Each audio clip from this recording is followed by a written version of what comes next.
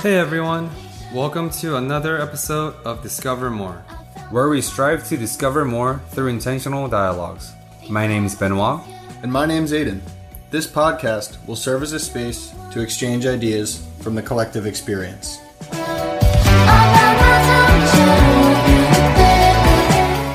So Andre, we've been focusing a lot of our effort and questionings about you as a professional and your professional habits and your professional work life. So let's pivot and talk a little bit more about your personal life, because I'm sure a lot of your habits and decision-making process that you make as a leader, as a manager, are rooted from how you are as a person, as a human being, right? The more holistic lens. So what are some of your hobbies and what do you do as Andre the person, the human, not the Andre the manager?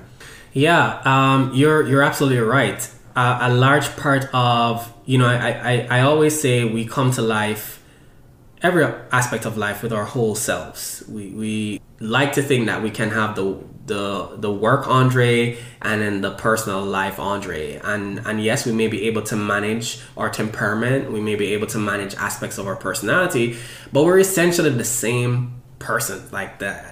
Who you are outside of work is who you are when you're at work, so largely. For me, I am very passionate about hiking and camping. And I think hiking and camping represents, in many ways, a metaphor for life and a metaphor for leadership. In February, I did a winter hike in Pennsylvania, Pulpit Rock. And I did the research, went on the forums, and everyone was saying, hey, it's one of those moderately difficult hikes. It's not super difficult, it's moderately difficult. So I was thinking, all right, well, I'll pack light. But I've been on a number of hikes that have been very difficult before, where I've had to be on all fours climbing up the side of a cliff. So as I didn't see any of that describing this trail, and it was fairly short. So I packed my backpack and, had the warm clothing that I thought I'd need. It wasn't a very, very cold winter. And so I felt like, all right, I'd be good to go. Started off the hike and I was very impressed. Really great views. It was actually better than the pictures I saw, because I started the hike after a snowfall.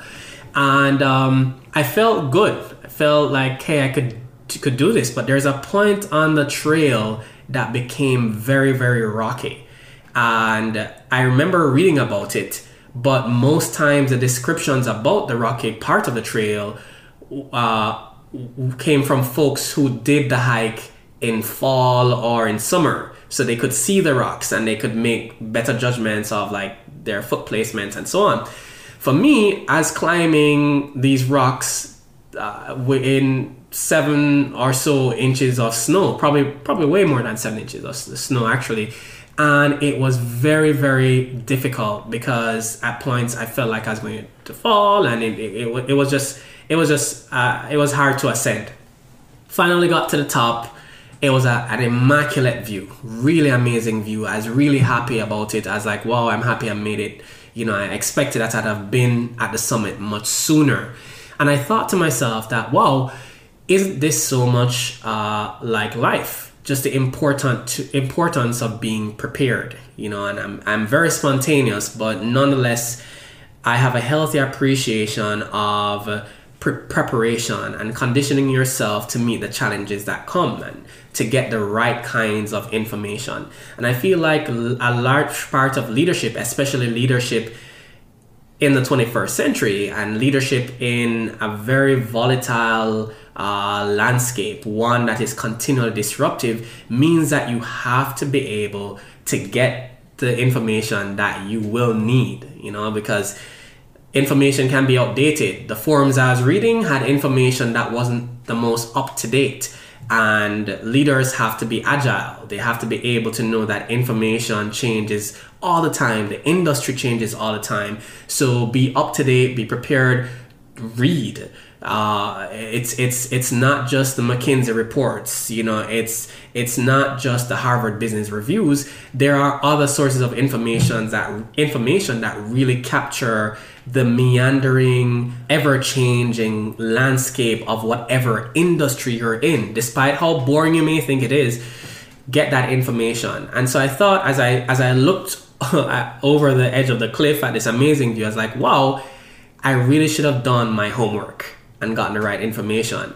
And then if I got the right information, my backpack would have been at least 5 pounds lighter. I wouldn't have packed so many things in there, because it meant that my ascent would have been much easier and I'd have gotten to the summit much more quickly. And I think that's also important. Like this idea of being clear about what kind of baggage or what kind of weight you're taking with you, right? And what you'll need when you get there.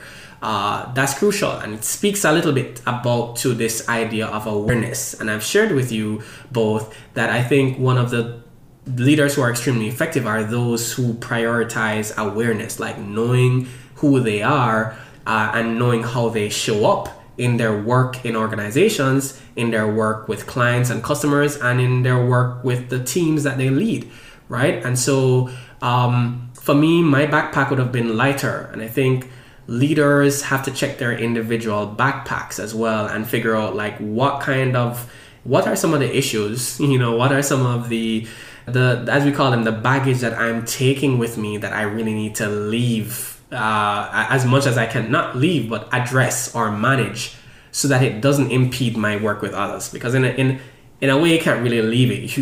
You can heal from it, you can manage it, and sometimes that's what's required. So that as I stood there, I thought to myself, wow, I could have left some of this luggage in my car. And then the night came, I put the tent up, and I lit the fire like I normally do. I'm really excited about that part of camping, just like looking for wood. And if it's more challenging, it's more exciting. It's like snow, so you're like, whoa, the wood might be wet, so how do I ensure that I find dry wood? Or how do I scrape the bark off this wood to get to the dry part of it and build this fire? And I was happy I was able to do so. And although I had a good fire while I was sleeping, my feet were extremely cold. I had socks, warm socks, but I never assumed it would be that cold. If I knew, I'd have brought thicker wool socks, and I didn't. And thankfully, I remembered someone telling me about heating water and hot water, heating water on the fire and putting it in your tent. Close to your feet. Some even say put warm water in a bag or something, and then put that in your sleeping bag or so, because your feet get so cold. And I remember putting that warm water in the tent, and that was very, very, very, very, very helpful to ensuring that my feet was warm, right? And I think it also speaks to that level of diversity and that ability to make quick adjustments. Excellent leaders are those who are able to extrapolate from the most dense experiences, the most challenging experiences, the right kind of actions to get the results that they need.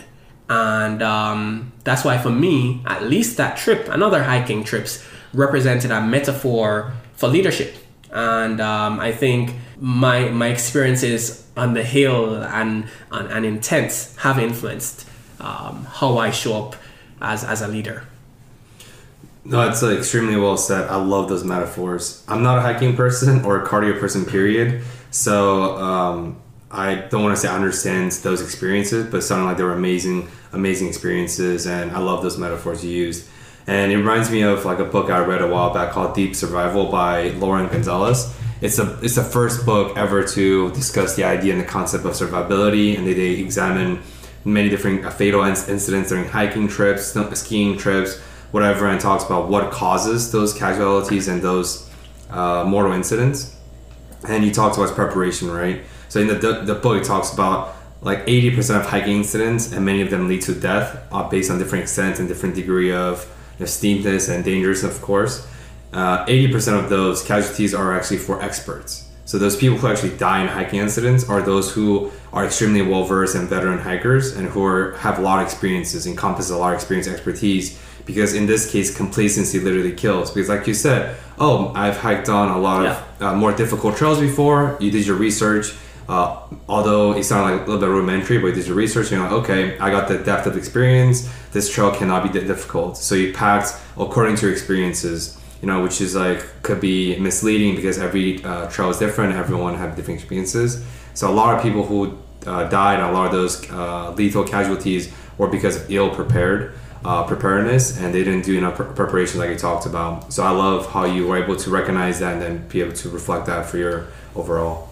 Yeah, as you said that, what came to mind was the importance of leaders also being visionaries, right? And also being pilots or captains, being able to, with good judgment, with intelligent judgment, being able to chart the future and to make intelligent guesses what challenges they may face in the future. Like every great leader, we could name a number of those. Elon Musk, I think, is one such entrepreneur and leader who has an extraordinary skill of anticipating what challenges may emerge. And the folks, the leaders and the organizations who usually do well are those who are able to do that, who have a vision of the future and the way the market may go or the way the industry may go.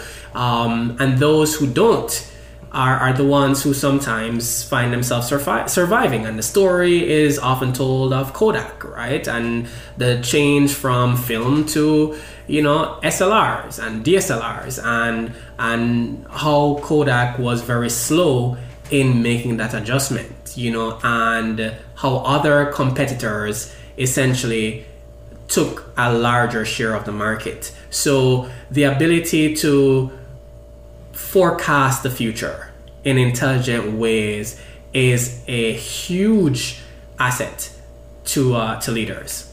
I agree, and I like how you brought up the example of Kodak, because adaptation is obviously one of the many reasons why Homo sapiens survived, where a lot of other species perished forever and went extinct. But Homo sapiens had this unique ability to adapt to whatever adversities in different circumstances in life.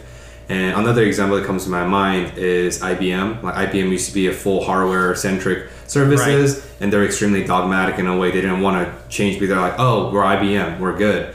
And they just recently, I think 4 or 5 years ago, changed to full cloud and software services because they realized that they're dying. Like Apple was on the rise, and Apple was just crushing all markets, and when was the last time you remember seeing an IBM laptop, right? Those are like ancient stages. So no, I love you talked about adaptation and preparation. So I appreciate you saying those. Really, really well said. And a big thing, I also am pretty into hiking. I've been going every summer for the last few, and one of the biggest things there, I agree, it's a complete analogy kind of for life. Often the most difficult climbs are some of the best views. You can kind of embrace the struggle of going up on all fours. Like the scrambles didn't give you the best views or the best times to enjoy at the top.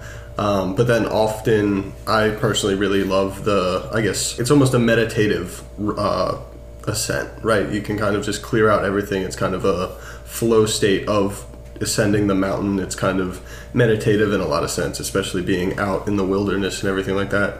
Do you practice this hiking and camping to kind of achieve stillness outside of the normal workday? Excellent question. I don't think I necessarily do hiking first and foremost to achieve that kind of stillness. I think it invariably happens though, right? Mm-hmm. And I like the use of flow, this whole concept, because it does invariably serve that purpose. This is a sort of, you're exorcising, not just exercising, you're exorcising something that's deeply within. And I've found hiking and I've found running as well to achieve that purpose, even if that's not my intention in the first place. My intention could just be motivated by challenging myself, right? This idea that I want to, as much as I can, be someone who is adept at some kind of physics, the kind of physicality that it demands. It could be me being motivated by the notion that somehow camping and hiking increases the chances of my survivability in an end of world apocalyptic scenario, right? It could, there's so many different weird motivations why I do some of the things I do, especially those that require physical ability or strenuous. But then, while that may be the primary motivations at time, I found that it also serves to tap into something that's deeper, and I usually find stillness, and it is a very self-reflective process. It is an opportunity for me to kind of get away from the demands that come with quote unquote civilian life, in the city. So yeah, I cherish that and I appreciate that. I think it's almost holistic in the lessons it can teach, because like we talked about, it is the stillness and reflection, but then also it teaches judgment of just where to step, or teaches intuition of, do I go left, do I go right? Like, those are just almost inherent skills that we don't necessarily practice on the day-to-day. And I really love the idea of kind of finding a flow state. I'm interested that you just introduced the running as an idea, because I think that's, sometimes you go on a run and you're just dragging the whole first 3 miles. The whole first 3 miles sucks. And then mile 4 hits, and then I call it, you black out for 5 miles and you're like, oh, my run's over. Like, once right. You can kind of achieve that flow state, the common definition of it is a combination, or I guess the middle ground between surrender and focus. So you're focused on running, but then you just kind of surrender to whatever's happening. Do you find that with running and or camping, or what are your thoughts on, I guess, flow state as a concept? Yeah, I agree. I felt, I'll share this story, and it's something I'm very proud of. Is I was able to complete the Brooklyn Half Marathon a few years ago when I was still living in New York, and I remember training for it, and it was just something that I really was enthusiastic about. I had a friend who we would run at Prospect Park from time to time in preparation, and he opened me up to a larger running community as well, and so that was great. So the Brooklyn Half was on its way, and while I was very motivated, a part of me really doubted that I would be able to finish this thing in a way that I was proud of, right? And so I remember running, because in all my training, by the way, I had not ran the full miles of a half marathon. I typically just assumed that, hey, if I can run 11 miles and still feel great, I'll be able to run 13, 14 miles, I'll be good to go. So I never really practiced and ran all the miles. So on the day of the Brooklyn Half, I started running, and it was, I think I was probably on mile 9, and that's when it happened. Well, probably midway mile 8, I really struggled. I was, wow, I'm not sure what's happening. In my training, I never felt this, but in my training, I wasn't running this competitively, right? So I was like, mile 8, I was like, whoa, this really feels horrible. I was like, what's going to happen here? I'm not going to walk this race. I'm going to run, and I need to do it in a way that I'm proud of. And by mile 9, despite how confident I was like, no, I am hitting a wall right here. This is like, I am done. And, I remembered statements of affirmation that I would utter to myself when I was training. And, the times when I really felt like my energy was spent, when I used to run around Prospect Park.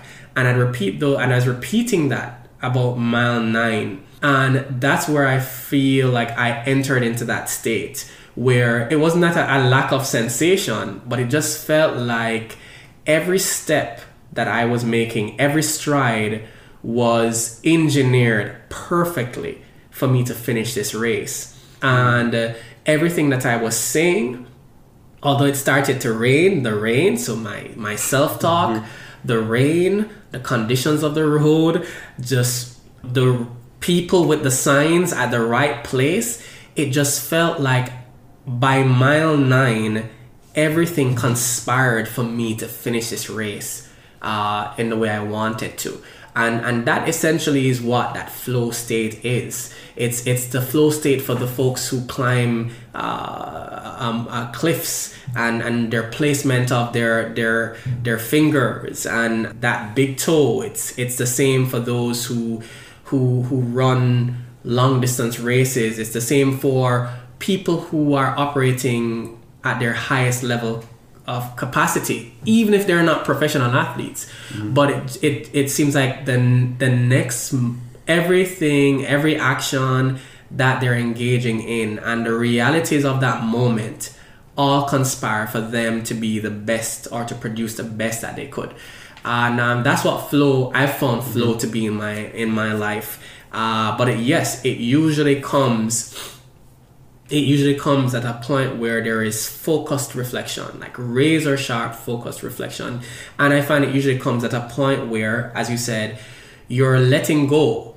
But for me, it's letting go at a point where I am experiencing significant challenges, but being able to let go at that moment and razor sharp focus. That's where I've had that experience. And so that Brooklyn half for me, I ended up doing my obviously it was my personal best. I never ran that many miles before, whether or not it's in a race or in practice. But I thought I was going to be doing it in 2 hours. I did it in 1 hour and 40 minutes or something like that. And for me, who never ran races, like of that at that level, I was impressed. Yeah, that's great. And I think I'm almost fascinated by the fact that it started raining just when you were kind of going through this thing. Like it was, like you said, right, adversity. Yes, things were conspiring to finish, but it was almost that, last test of, all right, you surrendered, you're in this flow state, you're going to finish this race clearly well, here's some rain, let's see how you hold up against that. I think that's kind of like a fascinating symbol, I guess, of the story of even with the rain still kind of focused through.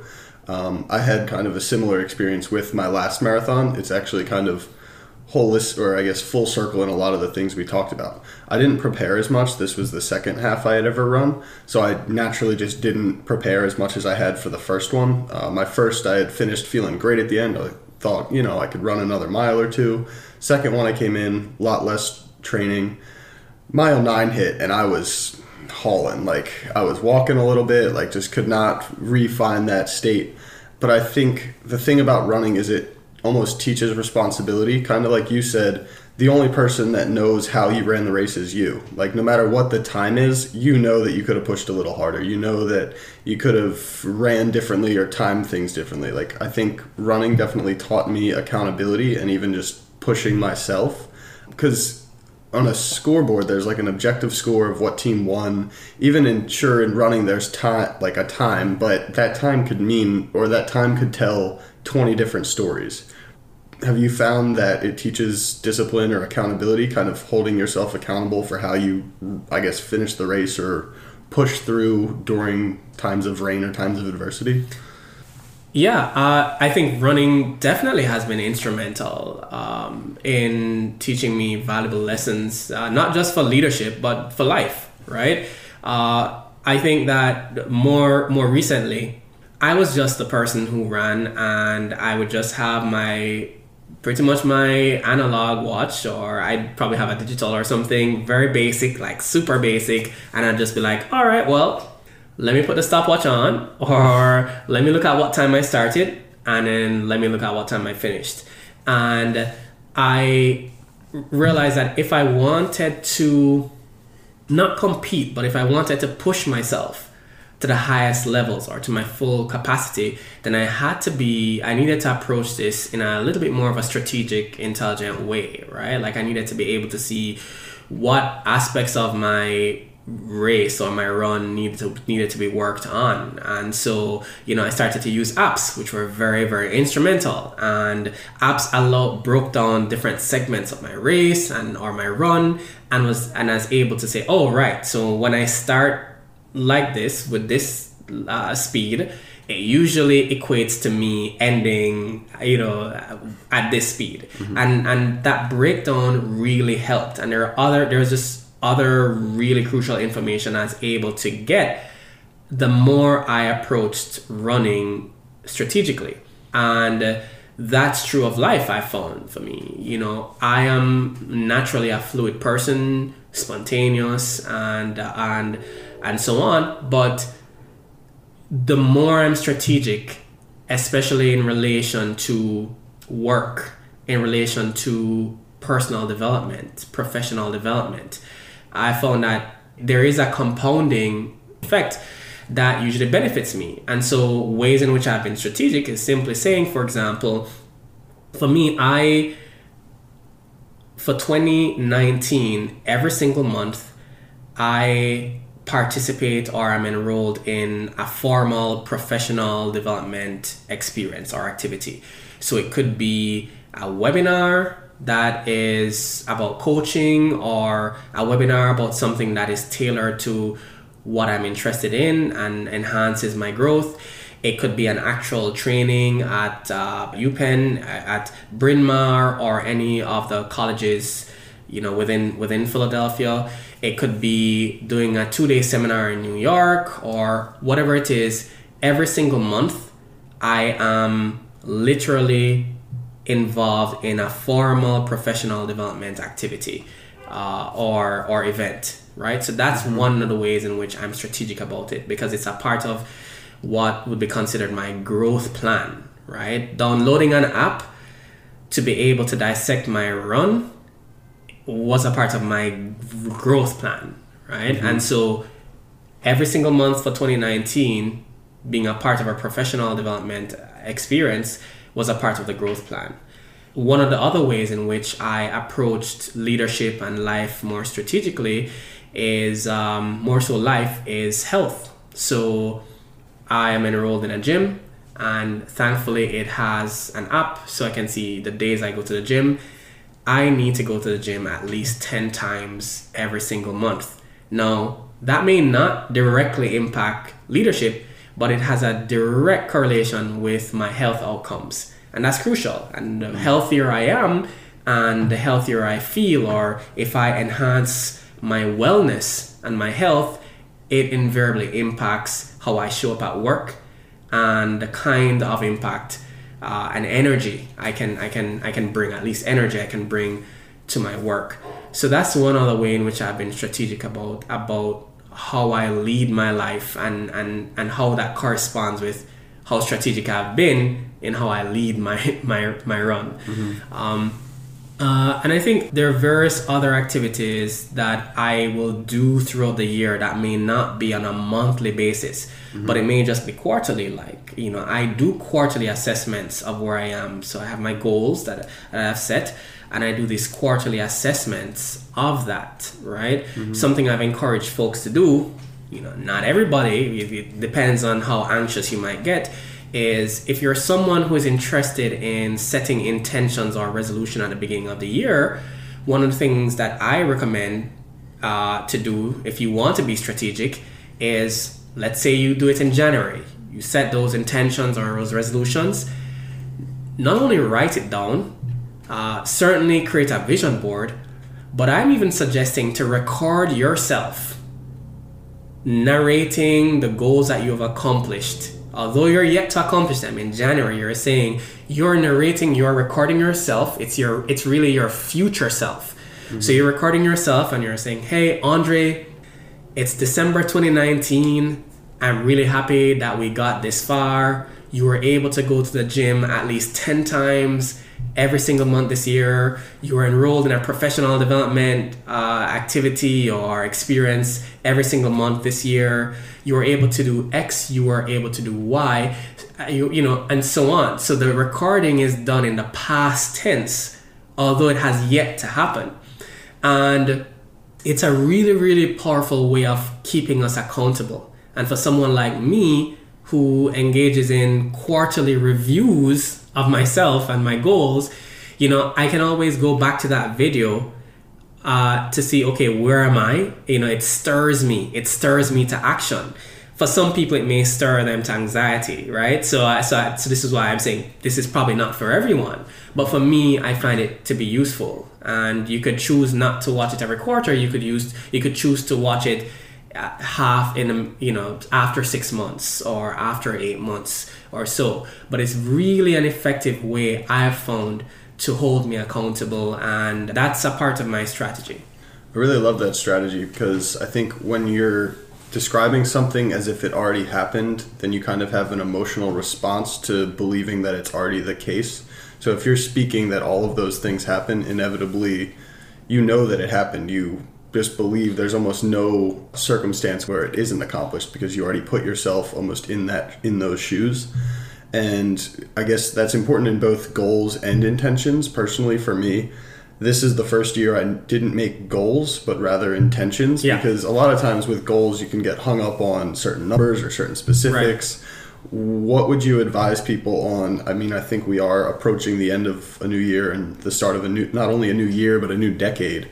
How to determine whether goals versus intentions, how they can be effective, and or which do you find more reliable? It's a very good question. It's hard to answer for different folks, right? Mm-hmm. I think that whether or not it's goals or intentions, there are still aspects to planning your growth, because that's fundamentally what it is. That's planning your growth. That's important. And I think the first one is authenticity, right? It's like really, really being authentic about who you want to be. Not just what you want to become. Not just like, hey, I want to do this or I want to become this, but like, who do I want to be? And so I think whether or not you're saying my intentions for 2020 is this, or my resolution is this, being clear and being authentic, like, hey, I want to be this human being. This is the kind of person I want to be. That's a very good starting point. What's also important for planning your growth is to have systems of accountability, right? And I know it sounds repetitive, but irrespective of how you phrase it, you actually have to. This is just us. What makes us thrive as human beings is to have those systems of accountability, and there are lots of studies that show that. And whatever your means is, it's like folks have said, hey, create things to do lists. Or write them down. Some have said, well, you have to go further. You need to put that in a calendar, right? So that you have a date affixed to it, so that it makes it even so much more binding. So whatever is a most effective system of accountability, that needs to be inbuilt in how you create or how you design a system of growth. I think also what's important is affirmation, right? So intentions really play more into affirmations than the traditional goal setting. And I think but it doesn't mean that goal setting or resolution setting that resolution setting shouldn't be an affirming process, right? Or an affirmation process. I think it can be. I think we are more effective if we're able to, what I said earlier, is to really capture the stories that reflect the true essence of who we are, and stories that are and reaffirm the best parts of ourselves, right? And so affirmation is one of, if not the most crucial means of motivating any kind of behavior change, not just in others, but in ourselves, right? That's a reality, which is why, the studies in human development suggest that punishers versus reinforcers are less effective. Reinforcement or reinforcers are more effective in generating the kinds of behaviors that we desire. And if you can reinforce through affirmation and through validation, then that's a plus. So I'm sorry, I can't suggest intentions versus resolutions. I would just say that what's crucial are those things. This idea of authenticity, this idea of affirmation, this idea of accountability. Those are three crucial aspects of any growth plan that you desire to create. Yeah, that's really helpful. Definitely really appreciate it. So yeah, I want to reaffirm what you told us before, and like your goals and what you're doing to record yourself. Because I know you don't meditate personally, because we talked about meditation recently, and visualization is a technique that many people who meditate, they use to visualize their future, to set big settings. And I think your tool, using the tool of a camera or your phone to record yourself, to using the past tense phrases, is like literally a very meta but also very physical manifestation of visualization through technology. So I think that's awesome. Never tried that, but I might check it out in the future. Yeah, and also just to say, I am a big proponent for meditation. I used to practice meditation a lot, especially as I interacted and dug a little deeper into Eastern spirituality. Over the years, unfortunately, I just never prioritized it. But I would say that meditation was very effective, and it's something that I'm, especially since our conversation, I want to reprioritize. I remember someone speaking to me about the impact of meditation, and I agree so much. The person said that life is like oftentimes being in the middle of a freeway or a highway. There are many lanes and there are cars that are flowing left and right. They're just zipping by you on the left and on the right.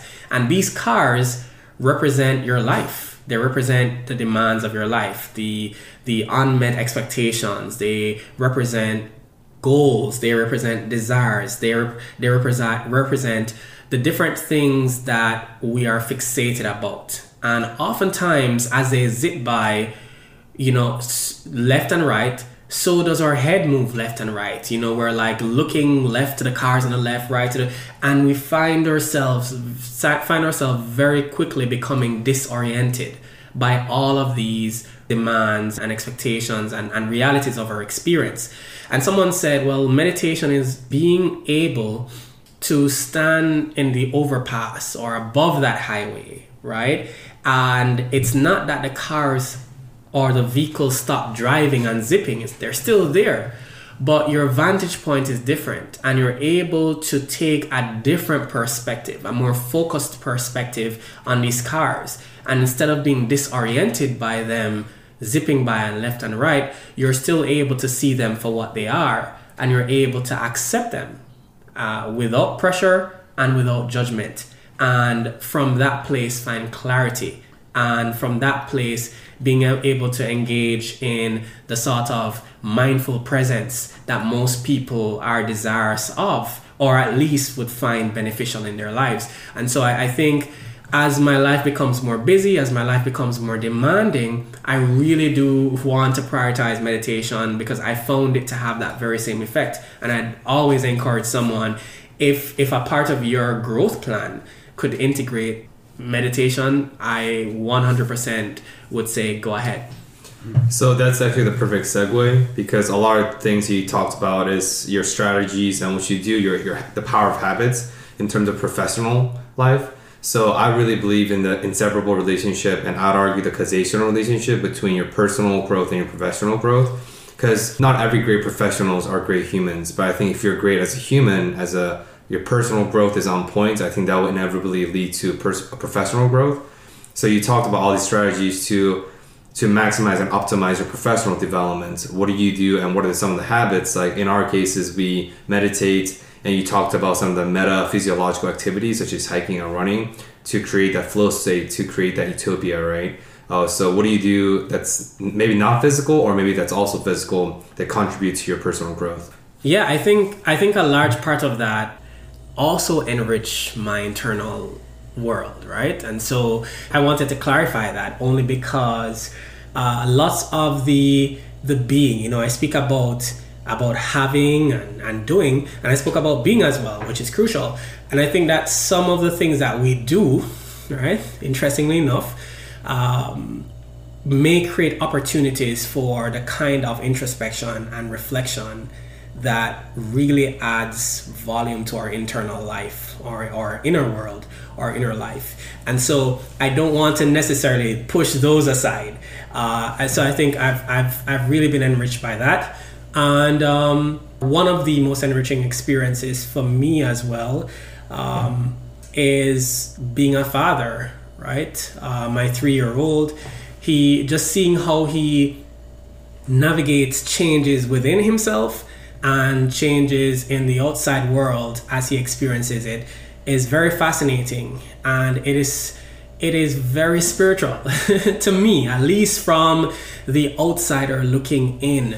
It is a very spiritual experience for me. And then I'd say as well, while I'm not actively involved in the faith community at this time, that may change, right? But I'm not actively involved at this time. I still engage in prayer and reflection and reading the scriptures, and I still also read literature from other traditions, other religious traditions, and I still read a number of more current Buddhist teachers, right? And so that those kinds of experiences have also enhanced my inner world. One of the things you mentioned was the being, doing, and having, and I believe that's kind of modes of a Buddhist philosophy, correct? So it sounds like your question was, what things do you do to bring forward your growth? But from your answer, it sounds like you're putting being first, and then the doing and having kind of comes next. Is that a philosophy that you intentionally have worked through, or... Yeah. I guess have just found, through the process? Yeah, I mean, that whole concept of be, do, have is a result of literature that I've been exposed to over the years, more than Buddhist philosophy or teaching per se. There may be correlatives there, but my introduction to it came through professional development content. Mm-hmm. And so, yes, I've deliberately tried to focus more on being. And it resonates more with me as well because my history with working in church contexts and being a preacher and so on speaks a lot about being before it gets to having and doing. That's like a huge component of most religious traditions, including Christianity, is about building that inner life, that inner world. So when I was exposed to this be, do, have model, it was like, oh yeah, I'm kind of familiar with this. This makes sense. How do I integrate this outside of the context of spirituality, right?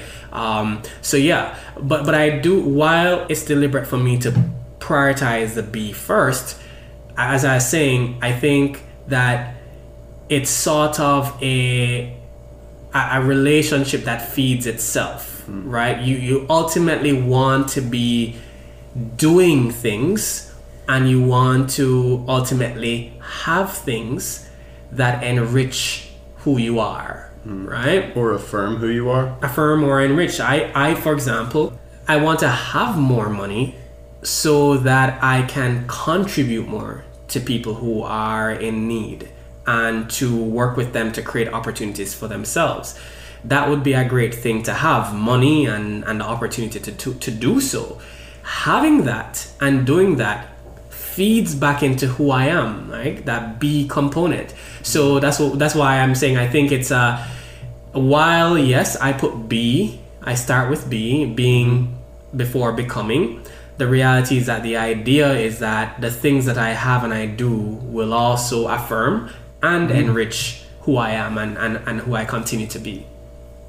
So we are definitely coming towards the end of an episode, but before that I want to follow up on a question, because you obviously devote a lot of your energy, your talent, your passion towards the basket of professional development, the culture building, organizational leadership to help foster your team members and your culture on a both micro and macro level. And so I'm wondering, for yourself, since you view yourself as a coach, if you were to give a pep talk, right? We ask this question to all our guests. If you were to give a pep talk to a group of mentees you're mentoring and coaching, what are some of the advices would be for them? These could be like palpable, specific skill sets, tangible skill sets, or this could be more about like meta, more about life that you just have to give as a coach. Yeah, excellent question. I guess what I'd say to anyone, particularly those that I have the privilege of coaching or mentoring, is develop a healthy relationship with failure. Failure doesn't mean you're at a dead end, right? It's just one way to not do something. It's just figuring out how to make tweaks. I found that in my work, many people fail to achieve our highest potential because we fear failing, right? And so what we often do is we somehow find that chest in the back of our consciousness and we open it, and we put our highest aspirations or the dreams that we have and we lock it and we tuck it away and we shelf it somewhere because we're avoiding pursuing those things for fear of failing at pursuing them. And I think being able to have a healthy relationship with failure essentially leads someone to keep trying. It leads to being audacious about believing that you'll achieve it. Fear can be crippling, but fear managed doesn't mean that you don't pursue your dreams. It doesn't mean that you no longer are aspirational. You can still be courageous in the face of fear. And I think that is, I guess, one of the most profound advice that I'd give. No, I think that's awesome. I love you said that because I think that's very related to the book that Aiden and I we just finished called Everything's Fucked by Mark Manson. He's the author of The Subtle Art of Not Giving a Fuck. And he describes and defines heroes as, he first debunks the fallacy or the misconception people have about being heroes. Because when you think about heroes, people think about just luscious cape in this out form and then being triumphant after defeating serious monsters and rescuing the woman of their dream, right? Usually like princess or queen from somewhere. Right. But he talks about, he's like, no, a hero is, despite of the outcome, a hero is simply someone who can muster courage and hope in the most hopeless and difficult, fearful situations. That's all who heroes are. Who are able to navigate and conquer fear. Not conquering isn't like, oh, I'm no longer fearless. More about being courageous and being audacious enough in spite of those fearful factors. So I loved you said that. And this leads to our final question of, so for you, Andre, the coach, the social worker, the executive coach, the whatever other titles that you identify yourself with, what is your next step in the foreseeable future? And what are you trying to, any projects you're working on? And also feel free to plug at the end if you have any like websites and stuff that you want people to check it out, because I think today you provided ample amount of really, really profound and solid content, both meta and both like actual like tangible skills and strategies that people could really, really hone on. Yeah, thank you. I'd say my next is executive coaching, right? So while I coach as a manager, a program manager, I'm not certified as an executive coach. So my next would be being certified as an executive coach. And in the meantime, just to continue working on some of the professional development tools that I started working on in the summer. That I think is on the list of high priorities for me. All right, Andre, since you just came back from a 21-day social media fast and your website is currently in the rebranding process, I will put your information in the description box. And for any fans and listeners out there who are interested in, please check him out in the description below. And yeah, that concludes this week's episode. We really talked a lot about an array of topics, and I really enjoyed the profound and tangible skill sets and strategies and the lessons that you shared with all of us. And I want to acknowledge for your time and thanks for being on the show, Andre. Yeah, thank you. And I appreciate you both having me. It was great. Thank you for listening to another episode of Discover More. We release a new episode every Monday on Spotify and Apple Podcasts, and would really appreciate if you have subscribed and shared this with your friends. We hope you enjoyed this episode and join us next week in the journey of discovering more through intentional dialogues.